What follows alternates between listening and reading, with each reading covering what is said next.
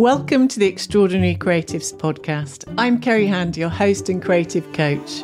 Join me each week as we delve into the journeys of creative trailblazers, aiming to inspire you to embrace your creativity and chart your own unique path.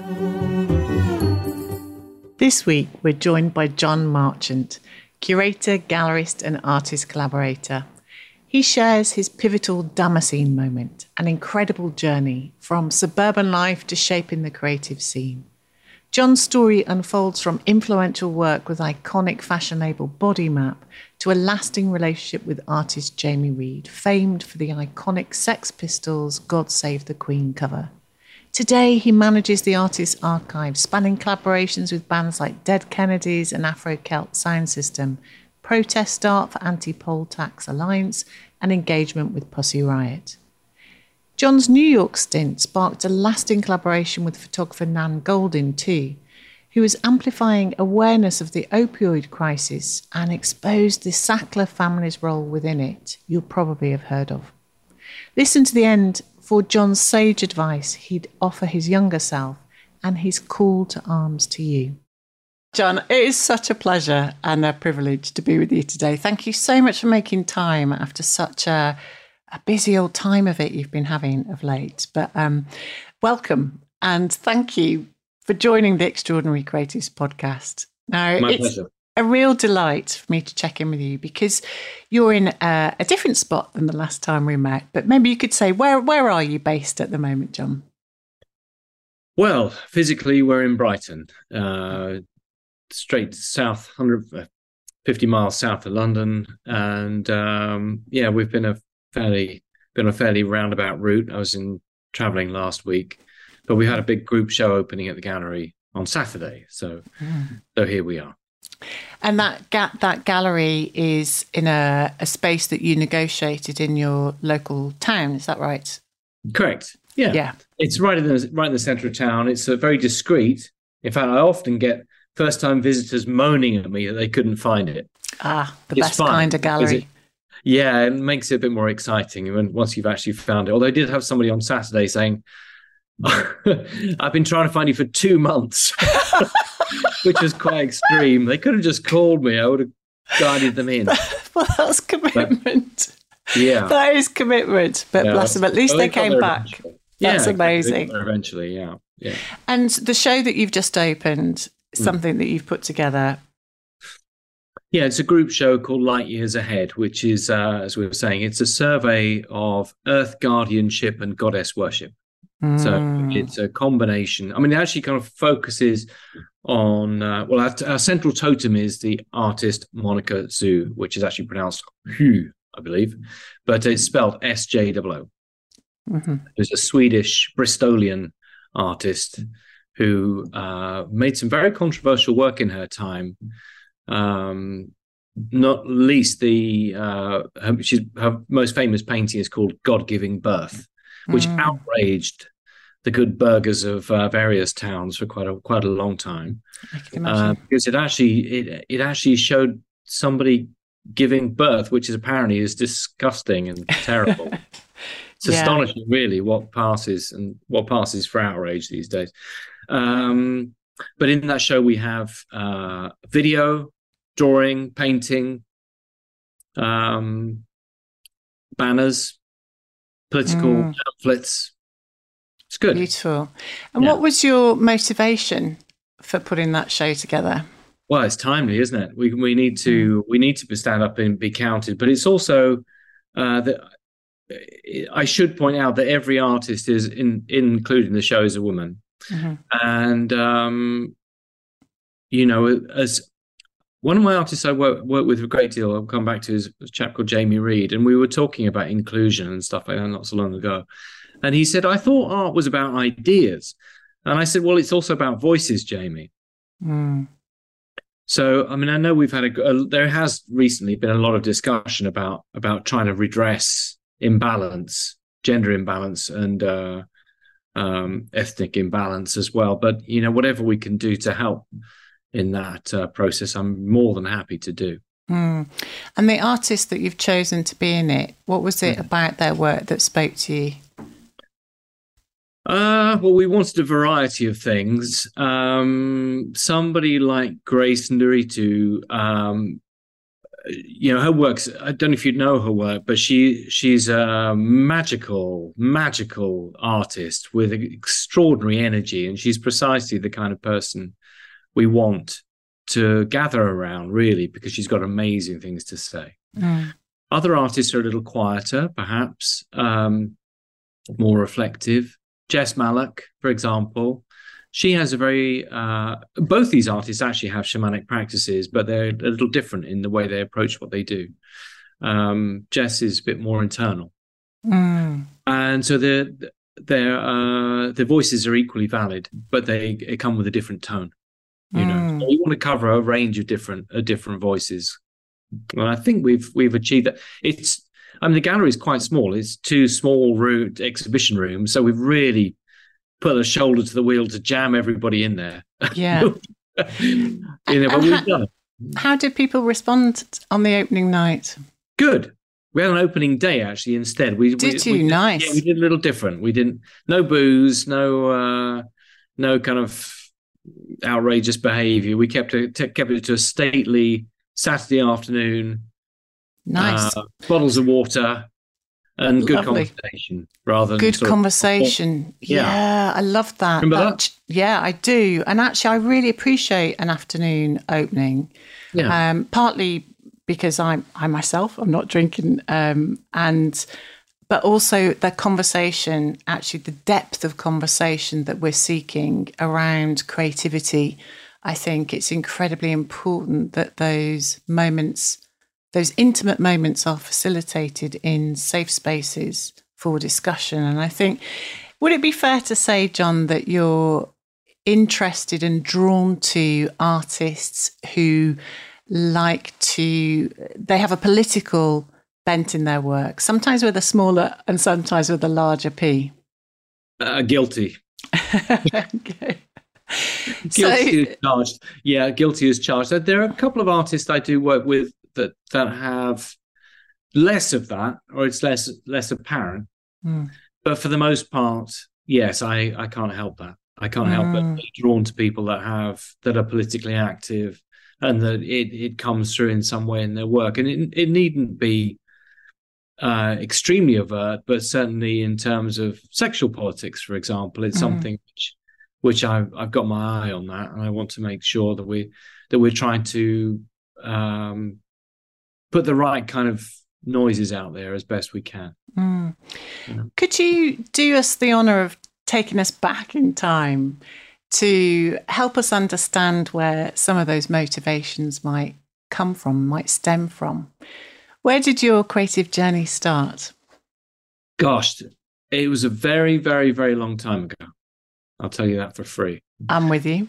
And I grew up in a service family, actually, a naval family in darkest suburbia.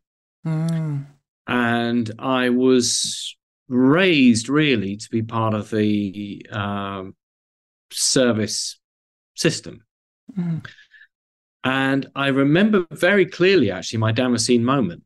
It was quite something. And I opened a very, very early copy of ID magazine. Oh. This was about 1984, I think it was. And in there was a spread of photographs of the fashion design duo Body Map.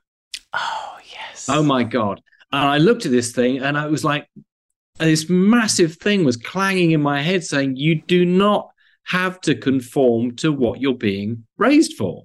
Yes. There's something completely different out there, and all you got to do is go and get it. Oh, I love that. Oh, my God. It still gives me this chills thinking about that moment, actually, because it really changed my life, seeing that thing. And due to an extraordinary series of coincidences, I guess, which my life has been party to, I have to confess, I ended up working for Body Map. Amazing. And that really set me on a path. That really, really set me on a path of, like, when you see an opportunity for something, even if it seems kind of crazy, grab that thing. Do you know, I'm so You might not get another chance. I'm so glad you said that. Firstly, the importance of creatives putting their work out there and daring to be seen and daring to tread the path less trodden, because there is somebody waiting for it. And that happened to be you. But I also know lots of other people obviously connected with Body Map's work, which is amazing. But also the intention that you decide, you had this really powerful moment and you set an intention and then you gravitated to it. It pulled you. So tell us, how did you get to work with Body Map?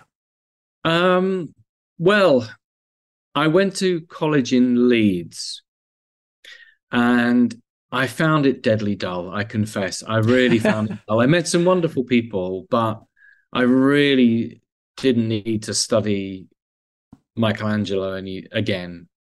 I really didn't. You're studying art history or art? Yes, I did art history. Art history. Yeah. Mm-hmm. And I'd already been spending a fair bit of time in nightclubs, I have to say, Kerry, as my dark, as you do, horrible, tawdry past. Yep. And it was inevitable, really, that I was going to be spending a bit more time in London than I should have been in Leeds studying. Yeah. And as you do, you meet somebody else, and then suddenly you hear that there's a job going. And essentially, I called up Stevie and David and said, I hear, you need some assistance, and I'm here for you. I'm coming in. That was it. Where did those brass balls come from? I don't know. But I had also by that time, I'd also been doing a bit of work for a very interesting design group who worked under the name of the House of Beauty and Culture. Oh, and nice. Hoback was based out of an extraordinary building in Dalston that had been set up by a shoe designer called John Moore. And John and his compadres, being Judy Blame, Dave Baby, Richard Torrey, Christopher Nemeth, they set up something which is still talked about now in hushed tones. And once again, I was one of the very few people that actually went through the door there, and I was there. It's supposed to be a kind of workshop, but actually usually the door was usually locked. So people would come on pilgrimages from Tokyo to come to the House of Beauty and Culture and couldn't get in. Could you ever get out? Yeah, you could get out sometimes. But and what went on behind closed doors, John? An extraordinary high level of creativity. That's what went on. So that's why now the V&A, Kim Jones, people like that, they're absolutely desperate to find out more about the inner workings of the House of Beauty and Culture and collect things, because it was an explosive moment in many ways, though, in this sort of mid to late 80s anyway. And I credit that period with a lot of my aesthetic, I have to say. And what was your contribution in that time? Sweat. Okay, graft. You were a creative grafter. No, I was just grafting away, running around, going to see people on behalf of other people, and just trying to make a terrible job, probably, of trying to make myself useful. Uh-huh. But there we are. It was a formative time. Yeah. So from that moment, that led to the Body Map experience. Yeah, basically, yes. It did. Okay. And during that Body Map experience, what kinds of things did you guys get up to? What were we doing? I'll tell you what I did do religiously every week was man the stall in Camden Market. Oh, brilliant. So you're coming face to face with customers? Yeah, absolutely. And on all their glories and their strange ways and funny colours and stuff like that. Yeah. Brilliant. So, yeah. And what kind of thing were you wearing at the time, John? Oh, I was very staid, Kerry. Were you? Were you in a kind of Gilbert and George get up whilst everyone else was in their peacock refinery? No, not quite. I still have this fantastic jumper that I wore a lot, actually, because it was very cold in Camden Market, which had a whole series of slashes through it. So it was one of the famous slash jumper. Oh, wow. Slash jumper, I still have that. It was beautifully made, and of course now very, very collectible. Amazing. Gosh, it's a long time ago, Kerry. No, but it's amazing because I think there's something that I'm getting here one of the reasons I wanted to speak to you is because there's a real spirit in the people that you're attracted to and that are attracted to you. And so there's something in obviously the creative skills, craft, ambition of the people that you found yourself working with, but there's also a kind of community around these people. And so I'm curious, it was curiosity that led you to these people, but that thing that you were searching for, which is almost the antithesis, I imagine, of where you could have ended up. Quite. I think you're absolutely right, actually. I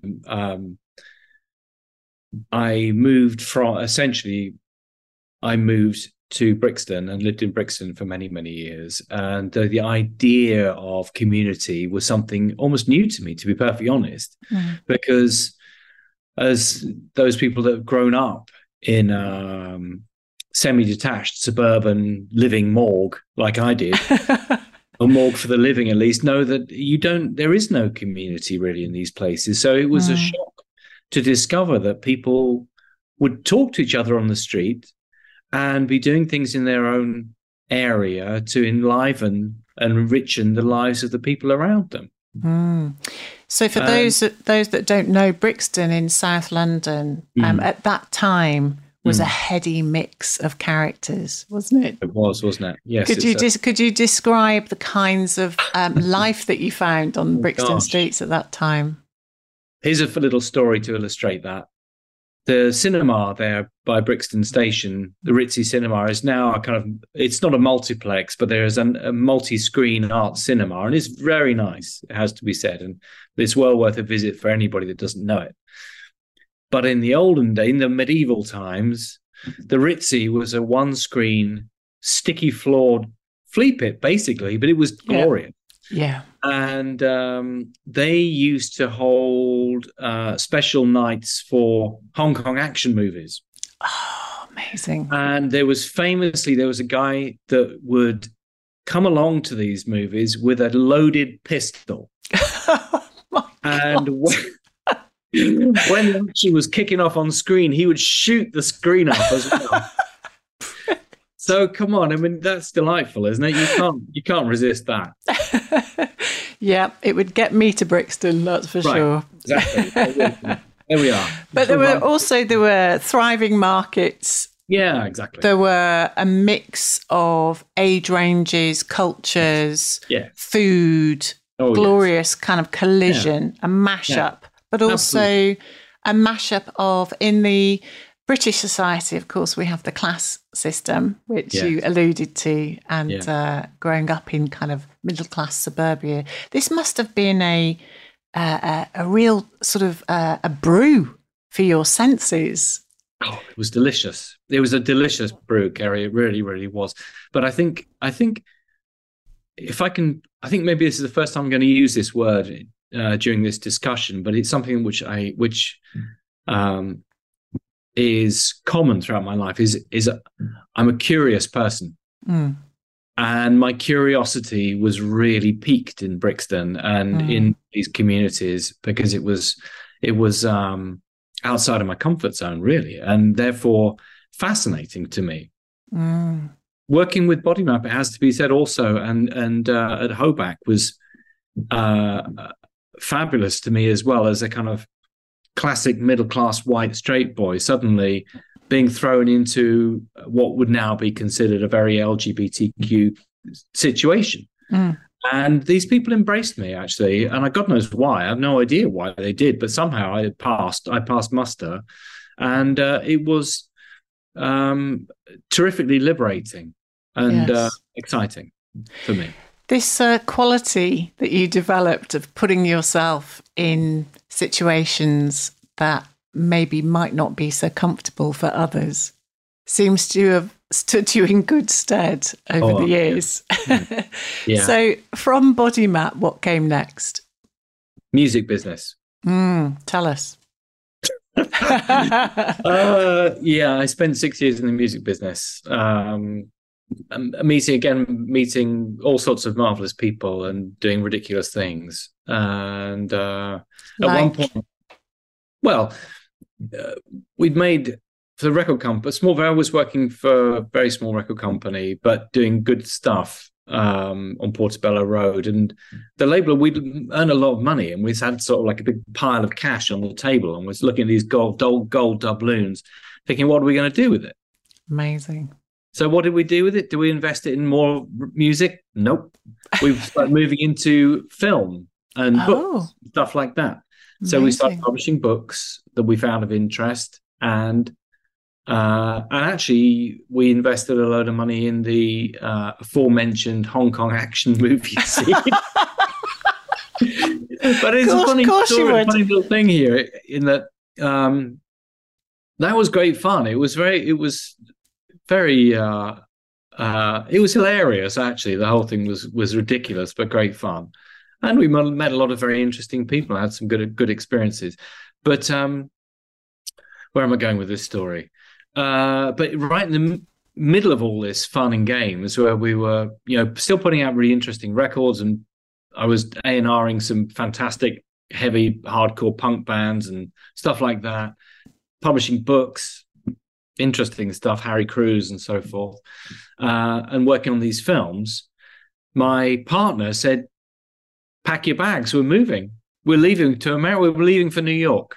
Oh. And I said, no way. No way. I'm not leaving this. It's too good.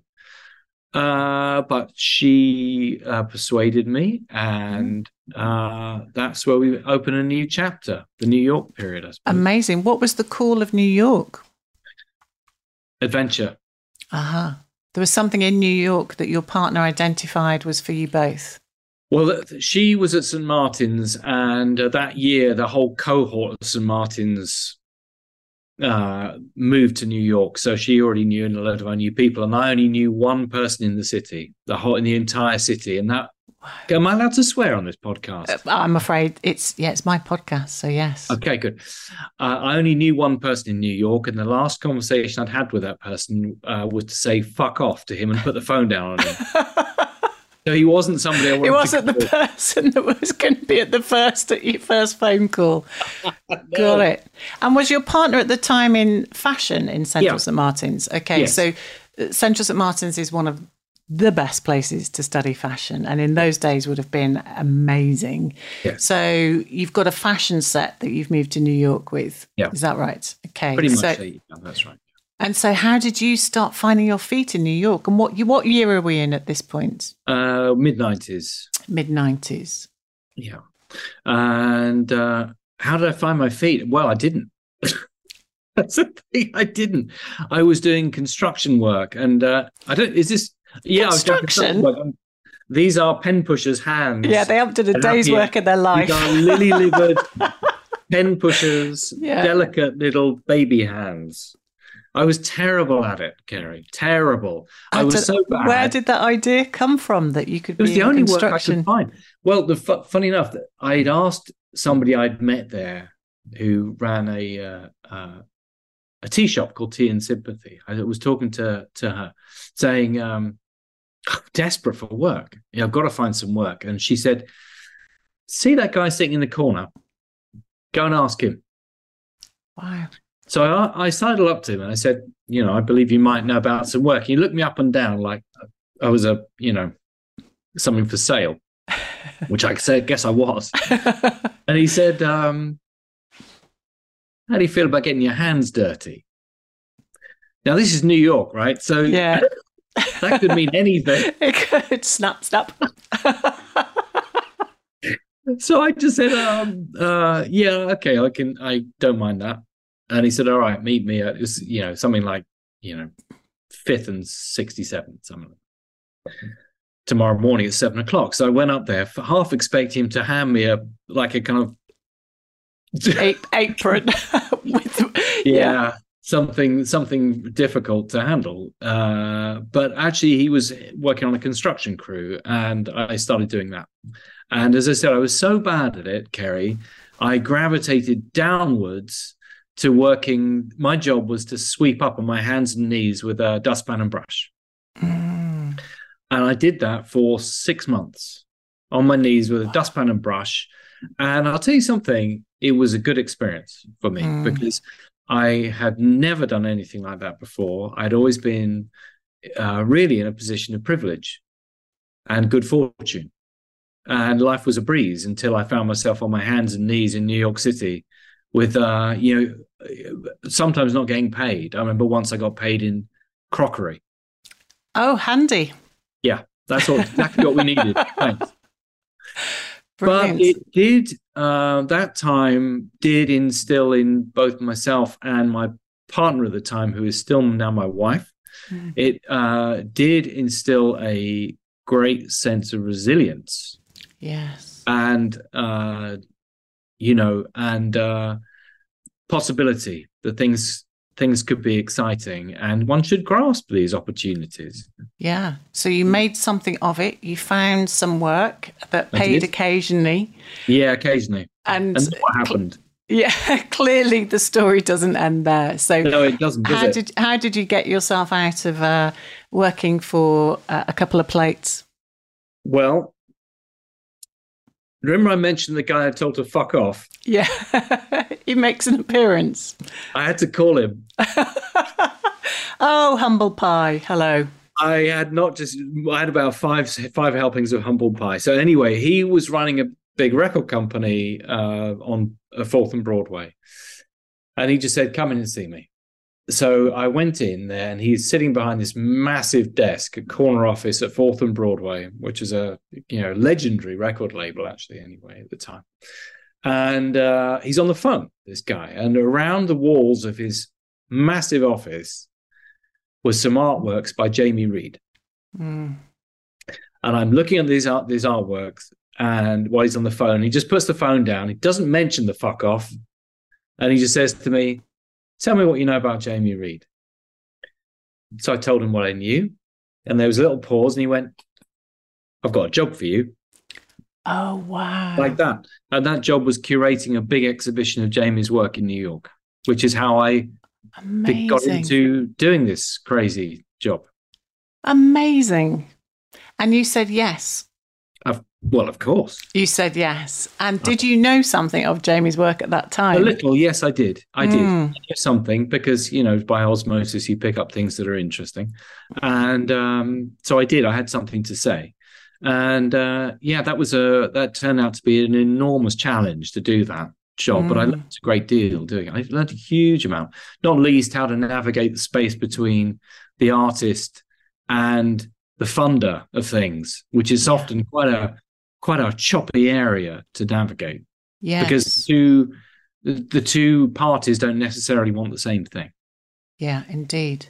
I'm going to put a pin in that thought because just for our audience, some of which will be more familiar with Jamie's work than others, but could you give us a little introduction to what his work was that you were working with at that time, that you were putting the show on?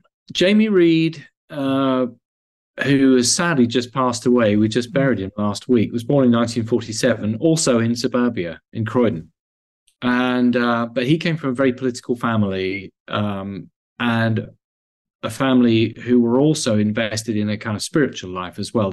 Jamie's great uncle George had been the chief druid of the British Isles, but he'd also been Labour MP for Clapham South and a campaigner for workers' rights throughout all of his life.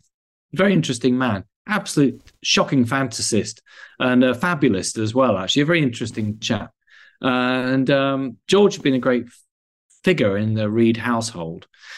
And politics was something which, politics and campaigning was something that Jamie grew up with. I mean, he'd been on the Aldermaston marches in the late 50s. In the mid-60s, he had been at art college with a fellow student by the name of Malcolm McLaren.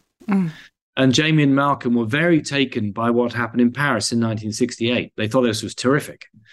And not least, the actions in Paris by a group of art pranksters called the Situationists. And the situationists had some very interesting ideas, not least the term situation. The situationism essentially believes that we are placed as human beings in situations which are not good for us by architecture, by wider culture, by governments and corporations, and we need to kind of change those situations for ourselves. That's a kind of rough idea of it, anyway. And when after college, when Malcolm was setting up Sex and Seditionaries, Let It Rock with Vivian, Jamie was founding an agitprop print collective called Suburban Press in Croydon. And although they were, it was a very political publication, and they did printing work for other groups as well, all various other political groups. Jamie began to kind of develop a style of sort of cut and paste, hit and run graphics. So when he got the call from Malcolm in 1975 to say, I've got this band, come and work with us, he jumped at it. And of course, that band was the Sex Pistols. And all the work that Jamie did for the Pistols has become, it's a kind of global vernacular for protest. Yes. When the Pistols imploded, Jamie carried on essentially, and didn't stop until he died, working with protest movements, working in areas of spirituality, really assisting people, trying to encourage people to find their voice, whatever that may be. And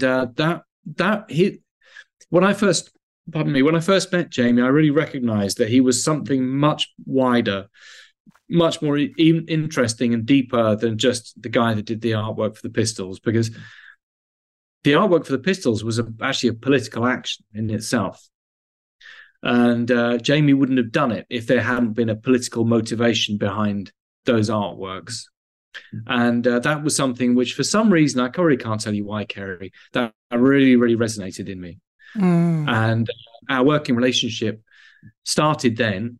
And despite like a 7-year hiatus, which we can get to from the late 90s, I stayed in touch with Jamie, and we worked very, very closely for many, many, many, many years. And he taught me a great deal. Yeah, I think just in that show that you put together, because obviously that would have going straight into working with an artist on a big solo show, that's like an intense relationship, isn't it? So that obviously set the scene for how you were to work for years to come. Thinking about your role within that, how did you find space for yourself to be the most useful to Jamie at that time? Well, as I said, it was difficult because I was being paid by somebody else. Yeah, got you. So I was negotiating the space between the person who wanted to put on show A, and of course Jamie wanted show B. Got you. So somehow you got to find yourself in that sliver between A and B. Did your market stall skills come in handy then? I think they must have done, Kerry. I think they must have done, yeah. Yeah, I suppose they did. What did you negotiate for him? What did you manage to land and negotiate for him? Well, we pulled off an excellent show. That's the most important thing. We really pulled off a great show that people still remember very well. And that is still my priority, really. How do you work with the artist to really fulfill what the artist wants? And often that's led me into hot water with the galleries. Yeah. Not least with the next artist I work with very extensively. Yes. Which we'll come to. So was Jamie happy with that show? As happy as an artist can be with their own shows. Yes, it's true. Often they, as many artists who are listening to this podcast, will know, after an exhibition, you put your body and soul, your heart, your love, your everything into that exhibition. And when it's up, there's a flat feeling. Yeah. I think a lot of people will recognize that. Yeah. Or a crash. even.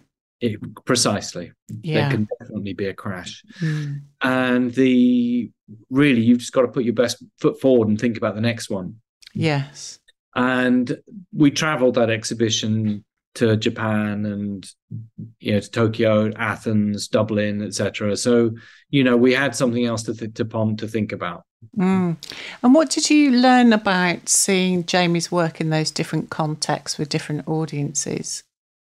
That's a good question, because people take different things from artwork, don't they? Some people look at things briefly. Some people spend a lot of time looking and thinking, and both are acceptable and they're both valid in their way. And when you are, with an exhibition like Jamie's as well, you're doing something which is a little bit different from other exhibitions, maybe, because sometimes with exhibitions, you're including just a kind of a single body of work. So there's a fairly... If you love to travel like me and you understand the power in escaping the money for time exchange trap, but you just don't know how to do it, then building an Airbnb consultancy business could be exactly what you have been looking for. Right now in the UK, there is a completely untapped opportunity through helping struggling Airbnb hosts by turning around their underperforming properties and generating you huge commission payments in the process. We are going to teach you all of the tools and all of the techniques that we've learned over the last 5 years through building our very own multiple six-figure Airbnb business, arming you with everything that you need to swoop in and save the day. Minimal startup costs, zero risk, and almost unlimited potential. Sound good? Welcome to the Airbnb Consultant. Contact us through any of the channels included in the studio notes to get the conversation started.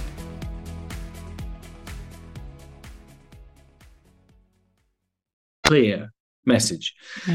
With a big retrospective, with an artist as broad ranging as Jamie, you're putting about 1,000 messages out at once. Yeah. And it can be cacophonous, and consequently people can be befuddled by things like that. But if that's what the artist wants to do, then that's what you do. Yeah. So you try and make the exhibition as cohesive, coherent as possible. Mm-hmm. That's often a challenge, actually, Kerry, when you're working with an artist like that. It's hard to think of another example of that. A show which has collage pieces and big projections and work on, painting on canvas and, bits and bobs, record sleeves and things like that all at once. People can come away completely confused. But you've got to try and give them a kind of overall, not just an overall message, but kind of roots into things so they can discover their own territory within that. Yeah, that's so interesting. So that, in a way, that's where a curator's role can be super useful to an artist, in being some kind of bridge between the artist and an audience, and to test out those ways of engaging an audience in a way perhaps they hadn't seen when they were in the middle of making the work in the studio. And I'm really struck by the fact that Jamie's work, he was really aware of what an image could do in someone's mind's eye, in how a message could puncture through things. So that's really interesting to me, that somebody who actually became a kind of, almost like, his work became a marketing phenomena in lots of ways, didn't it? In that it carried a message of a sort of a genre, a zeitgeist, a time. It kind of represented so many things to so many people. And then it came from this one person. And then this idea, when somebody has got so many of them in them, that your job as the curator is to help them articulate it in a way where it could land with one person in Japan, or some people in New York, or some people over here. And I'm curious, was there something, one or two works that seemed to land with people more regularly than others? Good question. What a great question. Well, obviously people want to see the pistol stuff. They still want to see the pistol stuff. Yeah. And it has to be said, if you're standing there holding the original collage of, God Save the Queen with the ransom note lettering over the Queen's eyes. It's like holding the Mona Lisa. Yeah. Actually, it's kind of charged with this extreme amount of electricity, and you can't quite believe you're holding it, because that's been reproduced, in every corner of the world, pretty much. Yeah.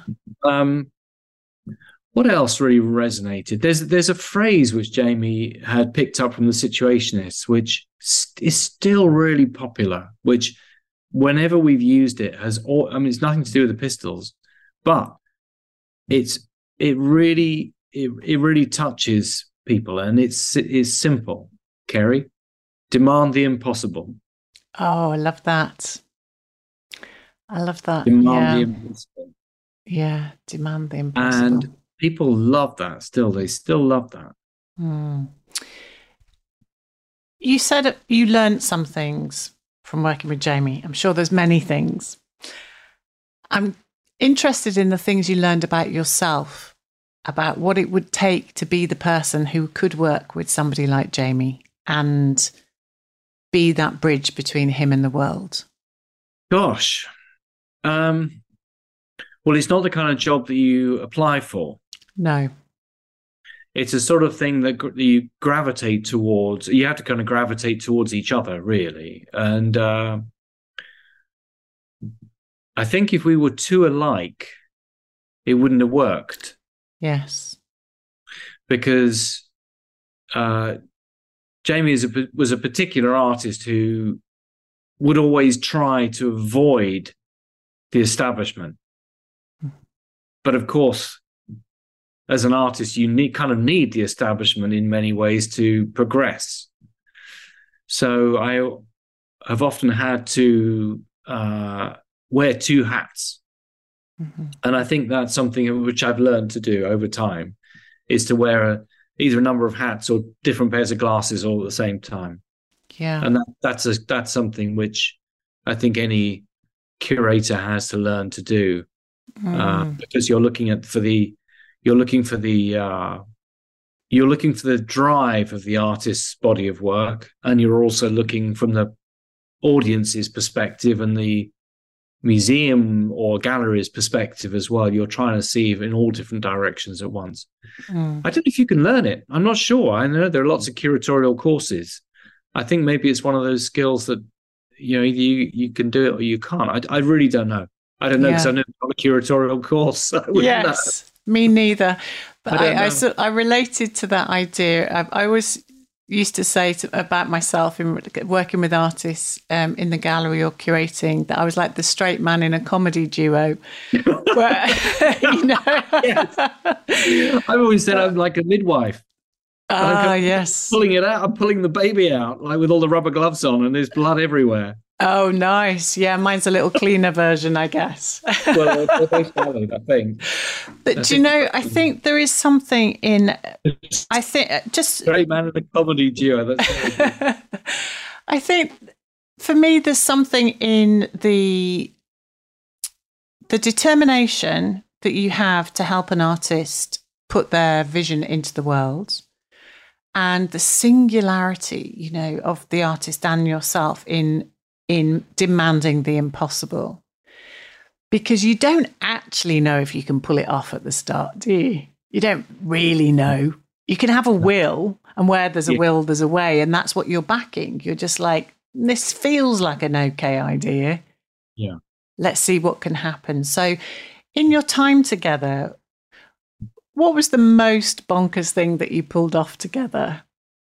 Well, actually, the most bonkers thing, the really bonkers thing, the project which we've just finished or finishing in Cornwall is pretty bonkers. We were asked about doing something in a field. Given a field, what can you do in a field?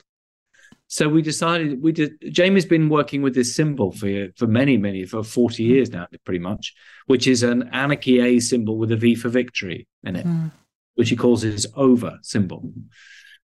So we proposed that we install this symbol, like 100-meter across symbol in this field, a bit like a massive corn circle, but with wildflowers instead.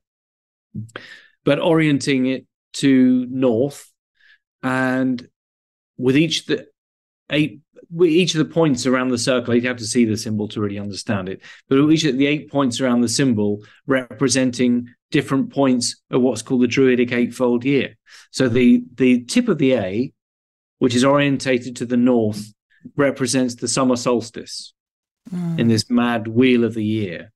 And the bottom tip of the V represents the winter solstice. And there's a horizontal bar. So we have the autumn and spring equinoxes, and there's 4 other quarter day festivals as well in the Druidic understanding of that.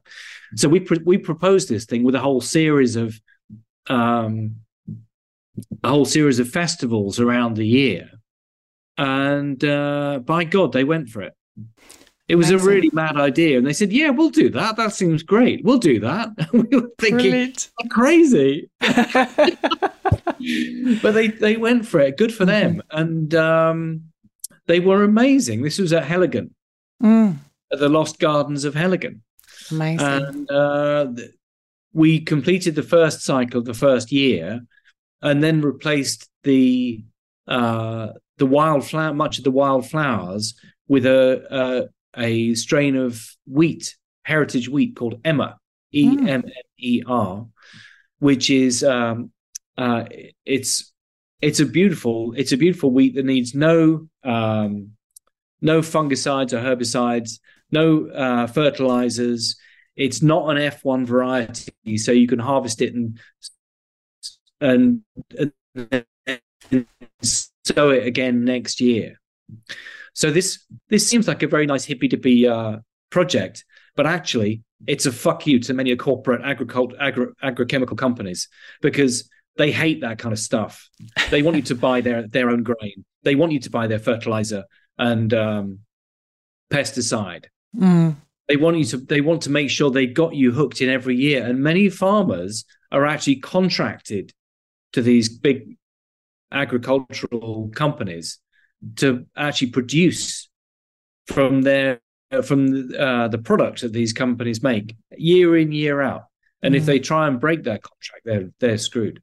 Yeah. So it looks like it's a kind of nice spiritual thing, but actually there's a political agenda behind it as well.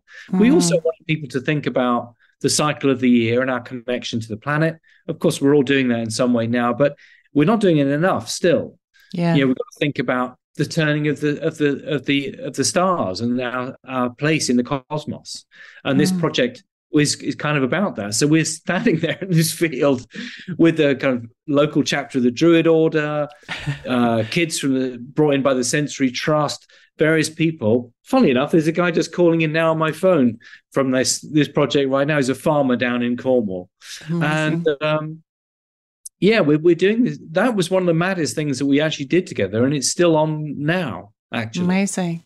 Yeah. And as Jamie's kind of partner in crime, curator, however you want to label yourself. Buddy. Yeah. What kind of, could you give us an example of the kinds of negotiations or the kinds of things that you would facilitate to make that project happen? Well, that involves, as with any kind of large curatorial thing, there's a lot of back level chit chat, a lot of meetings, a lot of discussion, and trying to find the sweet spot. And this has happened. This happened a lot, really. This happens when you're doing a big project. If you're installing at the Pompidou, for example, there's a lot of meetings in large rooms, with glasses of water in front of you. That you've got to get through that. Yeah, and it's inevitable because there's a lot of people involved, and you've got a fairly large vision that needs fleshing out, and there's a lot to be done. It's not just hanging pictures on the walls. You can not just got to curate the show. You got to think about the production of a lot of work. You got to think about the needs of production and the means of production. You got to think about the way you publicize the show and how it functions in a larger way. How do you pay for things? So there's a lot to think about. There's a lot to consider. And really, if you think about the needs of a small exhibition in a small gallery, it's many of the same things, just ramped up by X numbers. Yeah. I'm thinking as you're talking about the extraordinary things that you've made happen with Jamie and the lengths that you've gone to make his ideas and his dreams come true. And I know from working with so many artists myself that, you know, sometimes the bit when you've done your job well, people don't really know that you've done it. And you don't take any credit and you don't get any thanks. No. And so I'm wondering, you know, now that you know, what do you think was in it for you? Oh gosh, that's such a great question. There is, with all the artists I've worked with in those kind of situations, there's an enormous amount of satisfaction in being able to sit in the room unnoticed, unrecognized, and watch people look at work and hear them talk about it. Hopefully they're saying nice things. Mm-hmm. But you're in a very privileged situation of knowing all the agonies of getting that work on the wall, all the trials that have taken place to show something which is hopefully serene and beautiful in its way. But you know the truth of what's really happening there. And you've been part of it. You've been a very important and integral part of that process. The artist's work is of course, the primary thing. But there's many, many people involved in putting on a good exhibition. Many, many people. And in knowing that you've helped facilitate such amazing reactions, responses, maybe somebody was inspired just like you when you saw the body map image. It takes a lot of learning very quickly, on your feet sometimes taking that leap before you're ready, not knowing whether you can pull it off, not knowing whether it's going to be received well. So those moments of faith, we know they're scary for an artist. I'm thinking about those personal qualities that you developed along the way, John, because alongside Jamie, you've also worked with another very well-known artist, Nan Goldin. And I wonder if you could say a little bit in a moment about how that came to be, but also just thinking about those qualities, because I say straight man and comedy duo, you say midwife, and we know that it wouldn't be remiss to say there are certain qualities that good midwives have. There are certain qualities that people who work in those roles need to have in order to create a safe, welcoming environment for somebody else to do the thing they need to do well. So I know you're a super modest person, but I'm thinking about how we can inspire the people that are listening to this podcast in thinking, you know, everybody has a place in the arts, and the people that have done the kinds of roles that you've done are incredibly important to enabling creativity to happen in the world. And everybody needs a John. Everybody needs somebody who can help walk shoulder to shoulder, who can have faith, who can champion you, who can help navigate or negotiate the language of a context that you might find strange or doesn't make sense or you don't agree with. And I know because I've been there are occasional personal costs to being that person. I'm wondering, how have you navigated that, John? Gosh, it has come with, these adventures do come at a heavy price sometimes. It can be an expensive toll on the soul. But, of course, we do it because on balance, it's worthwhile. On balance, we see the value of what we're doing. But it is sometimes difficult to negotiate that, Kerry. It is to be, as you say, to be, as Nan would say, to go to the mattresses, which is a kind of mafia term. Go to the Are you mattresses. prepared to go to the mattresses? Yeah. Oh, I've never heard that. It's about going to, to take. It's a funny term. It's about what it means is to do the hit, and then go to the safe house. Wow. The mattress is in the safe house. Yeah. Amazing. Are you prepared to do that? Because sometimes you've got to do that. You've got to do that because the institution or whatever is really not. They're not playing ball, or they're not seeing what the artist needs to do, and because particularly in institutions, people literally become institutionalized, and they want to get through this in as simple a way as possible. They don't want to fight. They don't want that. They don't want to they don't want to get rolled around in the dirt. Yeah. But that's our job sometimes, to roll around in the dirt. And they sometimes there's a conflict. There can be a heavy conflict. So as Kerry, I'm sure you've seen many times, there can be some tense times. Yeah. There can can. be some very tense times. I'm not going to name any names here, but I can tell you that I did have to once call up somebody who was at that point the director of the Pompidou in front of the artist and call them an asshole. You had to. I did. Yeah. Now, I would challenge anybody who's listening to this podcast to call up the current director of the Pompidou and call them an asshole. Yeah, it might be a little harder. It might be, probably not something anybody really wants to do. And I have to tell you, I didn't want to do it, but I did it. You did it. And what provoked your wrath, John? I wasn't wrathful at all. It wasn't my wrath. It was the artist's wrath. Ah. But funny enough, afterwards, I did speak to the director of the Pompidou, and they said, it's okay, I understand. So all was well that ended well. I did my job, and survived for another day. It was okay. Brilliant. So from working with Jamie, is that how you got to know Nan? How did that come about? It is. Crazily, it is, yeah. Mm-hmm. I'd met her because of the venue where we did that show. And at some point, I just said to her, I've got to find another job in this city. I've got to do something else. And she just said, come work for me. Amazing. Just like that. So literally like that, I went. And what year is that? That was 99, I think. Yeah. 99. Amazing. So we're coming towards the present now, I guess. Yeah. Only 25 years ago. Yeah, 99. Amazing.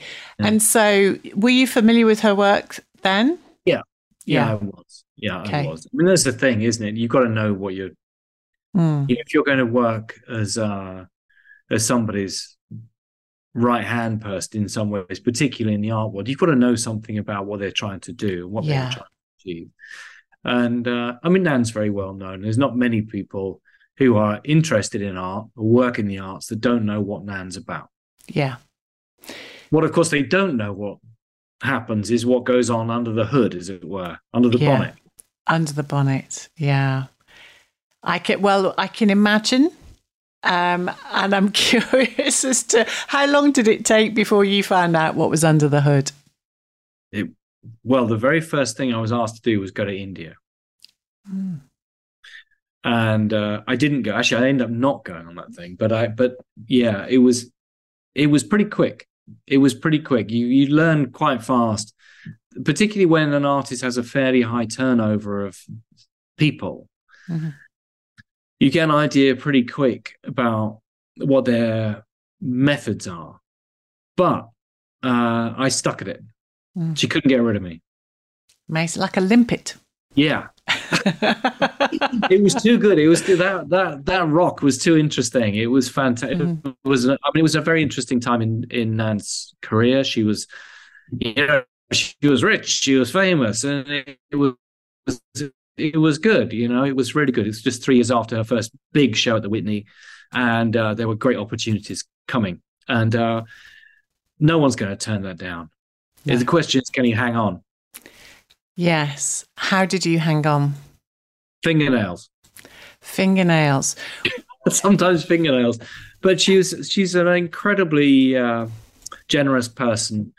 And oh God, I learned so much, Kerry, in that time. I learned so much about not just about working in the art world, but about people. Mm. What stands out for you? I know a lot about psychopharmacology now, I'll tell you that. You know what to avoid and what to take. I'm taking nothing. I've seen the results. Yeah, but that is because we know that not just artists and creative people, but all of our mental health has been, under fire over the last few years. And thank God we're moving through an age where we're more willing to talk about it and more willing to talk about,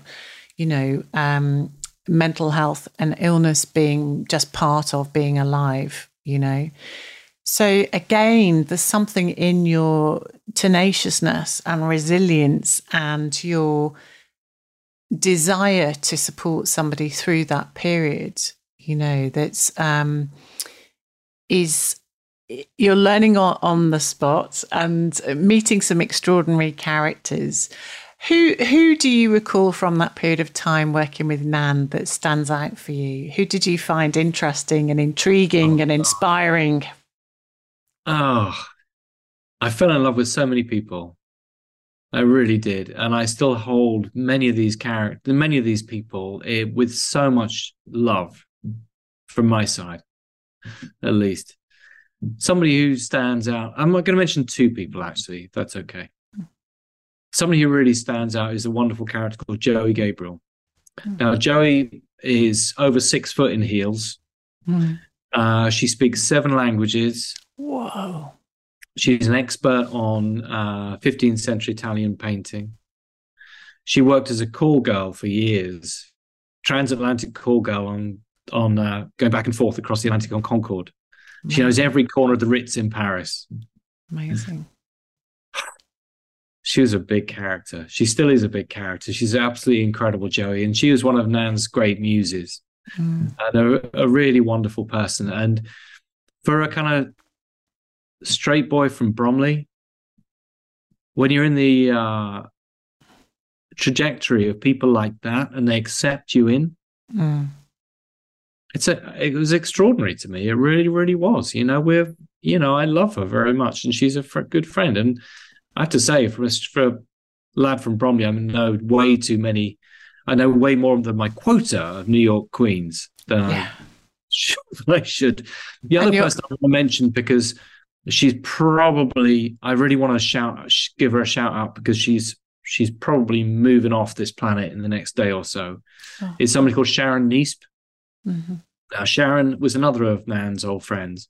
And Sharon was one of John Waters' great stars. And Sharon was also the lover of another John Waters star called Cookie Muller. Ah, yes, I'm just reading her book, actually. Are you? Yes. Which one? I'm not sure. My friend just gave it to me. I actually didn't look at the front cover. It's a black one. Okay. I think it might be the second instalment. Do you have it to hand? Okay, brilliant. Yeah. She's such a great writer, Cookie. She's absolutely brilliant writer. The little story with Cookie is that Sharon and Cookie were lovers for a long time. And then Cookie fell in love with a man, Vittorio. Both of them fell ill with HIV very quickly because of drug use. They married, Vittorio died, and 6 months later, Cookie was dying as well. But Sharon moved back in to nurse Cookie through her last months. Wow. And she's an extraordinary person. She's, as I said, this was years and years and years ago, but Sharon is now, she's in her home in the East Village and passing as we speak. Yeah. I'm so sorry, John. Sharon, good luck out there, Sharon. The cosmos is a big place, but you'll fill it with that filthy laugh of yours. Oh, I love that. Yeah. I think what I heard as you were talking and what I wanted to come back to was that you mentioned love, do you know? And I think that's such a fundamental thing when we're working with artists and creative people, I think. And it's something that I talk to my team a lot, actually, with about the fact that we love artists, that we love creative people, and that it is a marriage. When you really connect to somebody and you decide through thick and thin that you are going to help them realize their vision, that one of the joys of intimacy is that it's not always easy. And if you really love somebody, it is through the shit as well as the good stuff. And that it's through knowing that somebody is willing to walk with you through that thick and thin, that you can actually tap into what you should be doing, what you could be doing. And that works both ways, doesn't it? So through all those challenging times, and I can only imagine the scrapes that you've been in over the years, John. I can imagine by the hook or the crook you've made it through.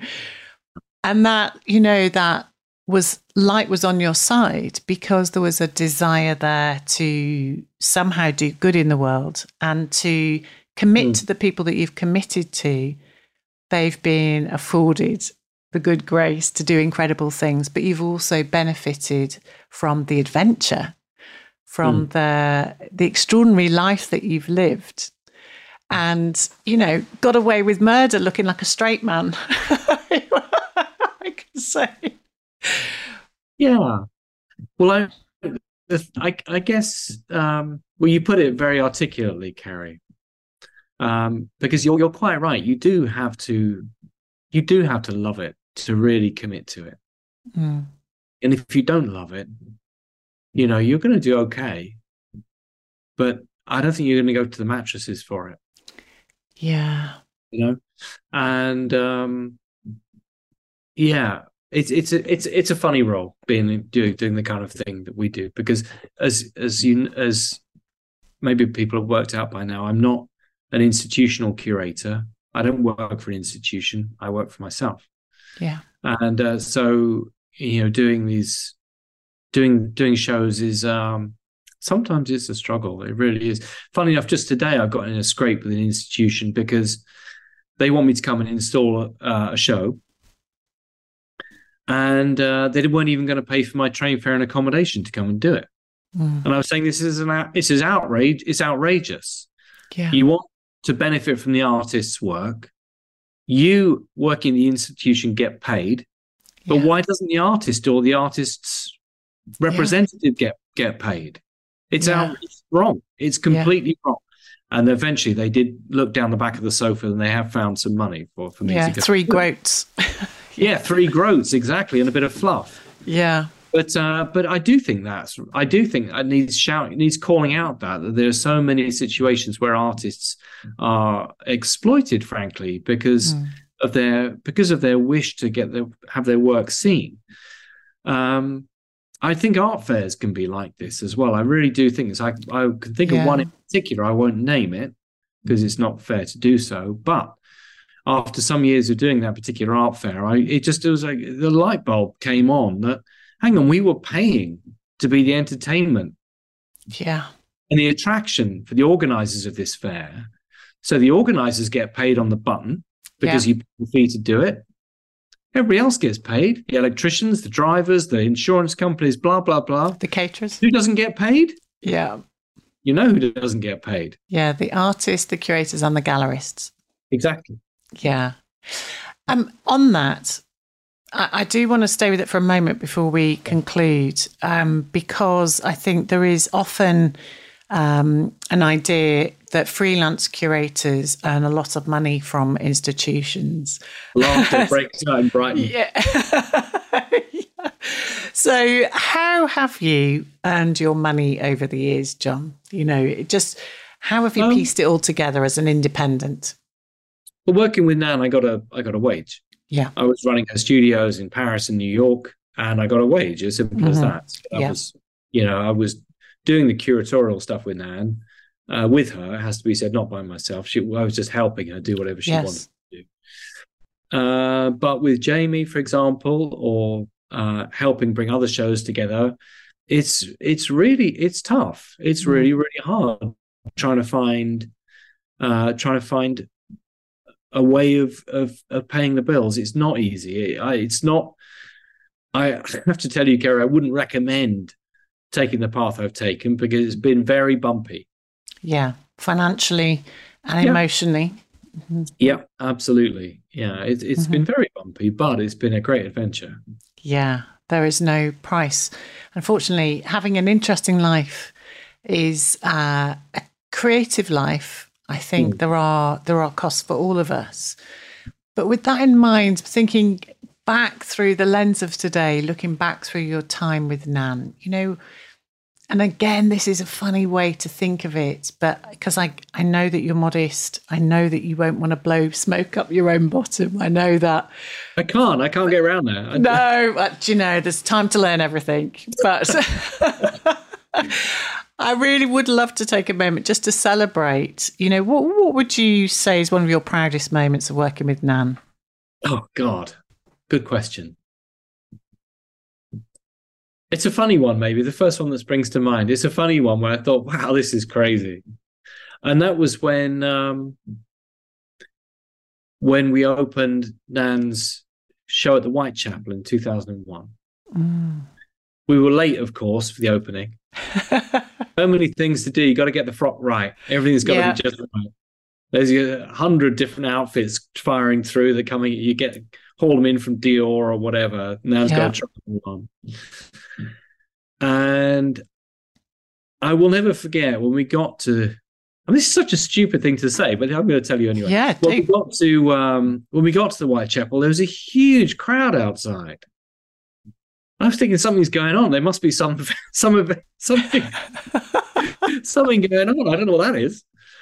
And we got out the car, and flashbulbs went insane. It was crazy. Yeah. And we kind of fought our way in there. We were like 2 hours late, but it didn't matter. It really didn't matter because Nan had arrived. Yeah. And she was like a rock star at that point. It was incredible. I think that given the success of the recent film, All the Beauty and the Bloodshed, I think we're going to get back to that situation now, but still. And I remember Nan's gallerist from New York, Matthew Mark, saying to me, I have never seen that before.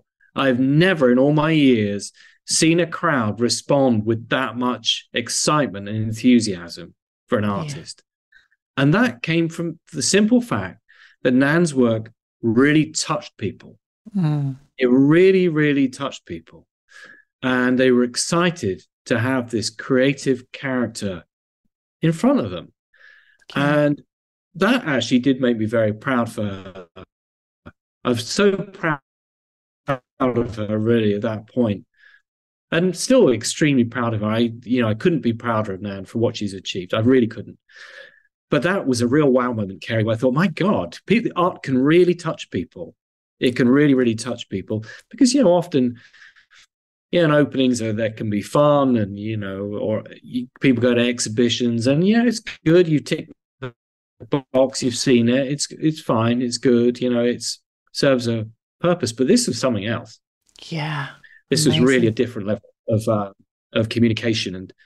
And that was something. I got a million other examples, but that was a good one. Oh, do you know, there's a whole Nan podcast, I'm sure, in there for you. Which the series of podcasts, yeah, but most I would love. They wouldn't allow it on the. They wouldn't allow it on the airwaves. I don't think. Do you know? I would so love to hear that. Maybe we'll save for another time. But everything that you've learned now, what advice would you give to your younger self? Oh my God! Don't do.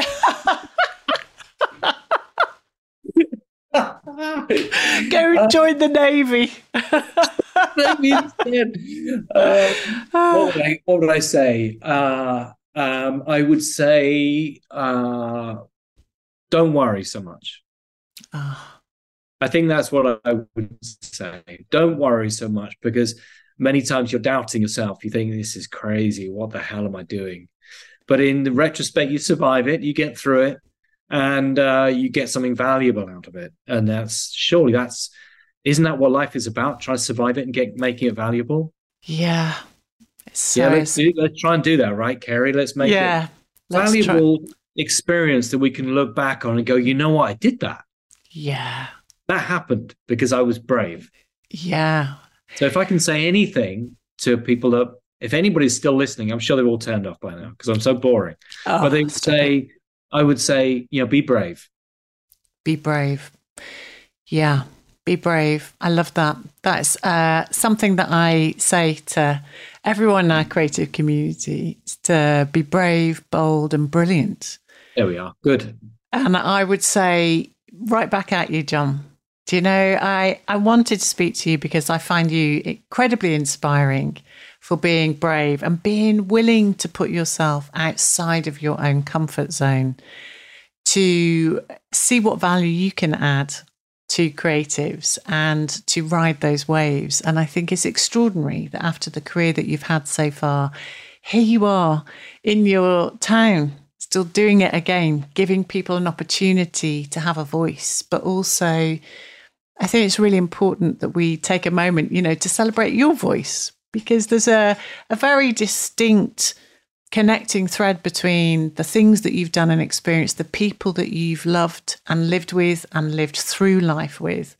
And I think that, thank goodness that we have people like you in the creative community, enabling people to be themselves. So long may it continue. And let's keep demanding the impossible. Thank you, Kerry. Thanks so much for coming and joining us. Thanks, John. Lots of love. Please follow and share the podcast. It helps us to support more brilliant creatives like you. Recommend future guest suggestions in your reviews. They might well become part of our show. Thanks for being part of our creative community. Until next time.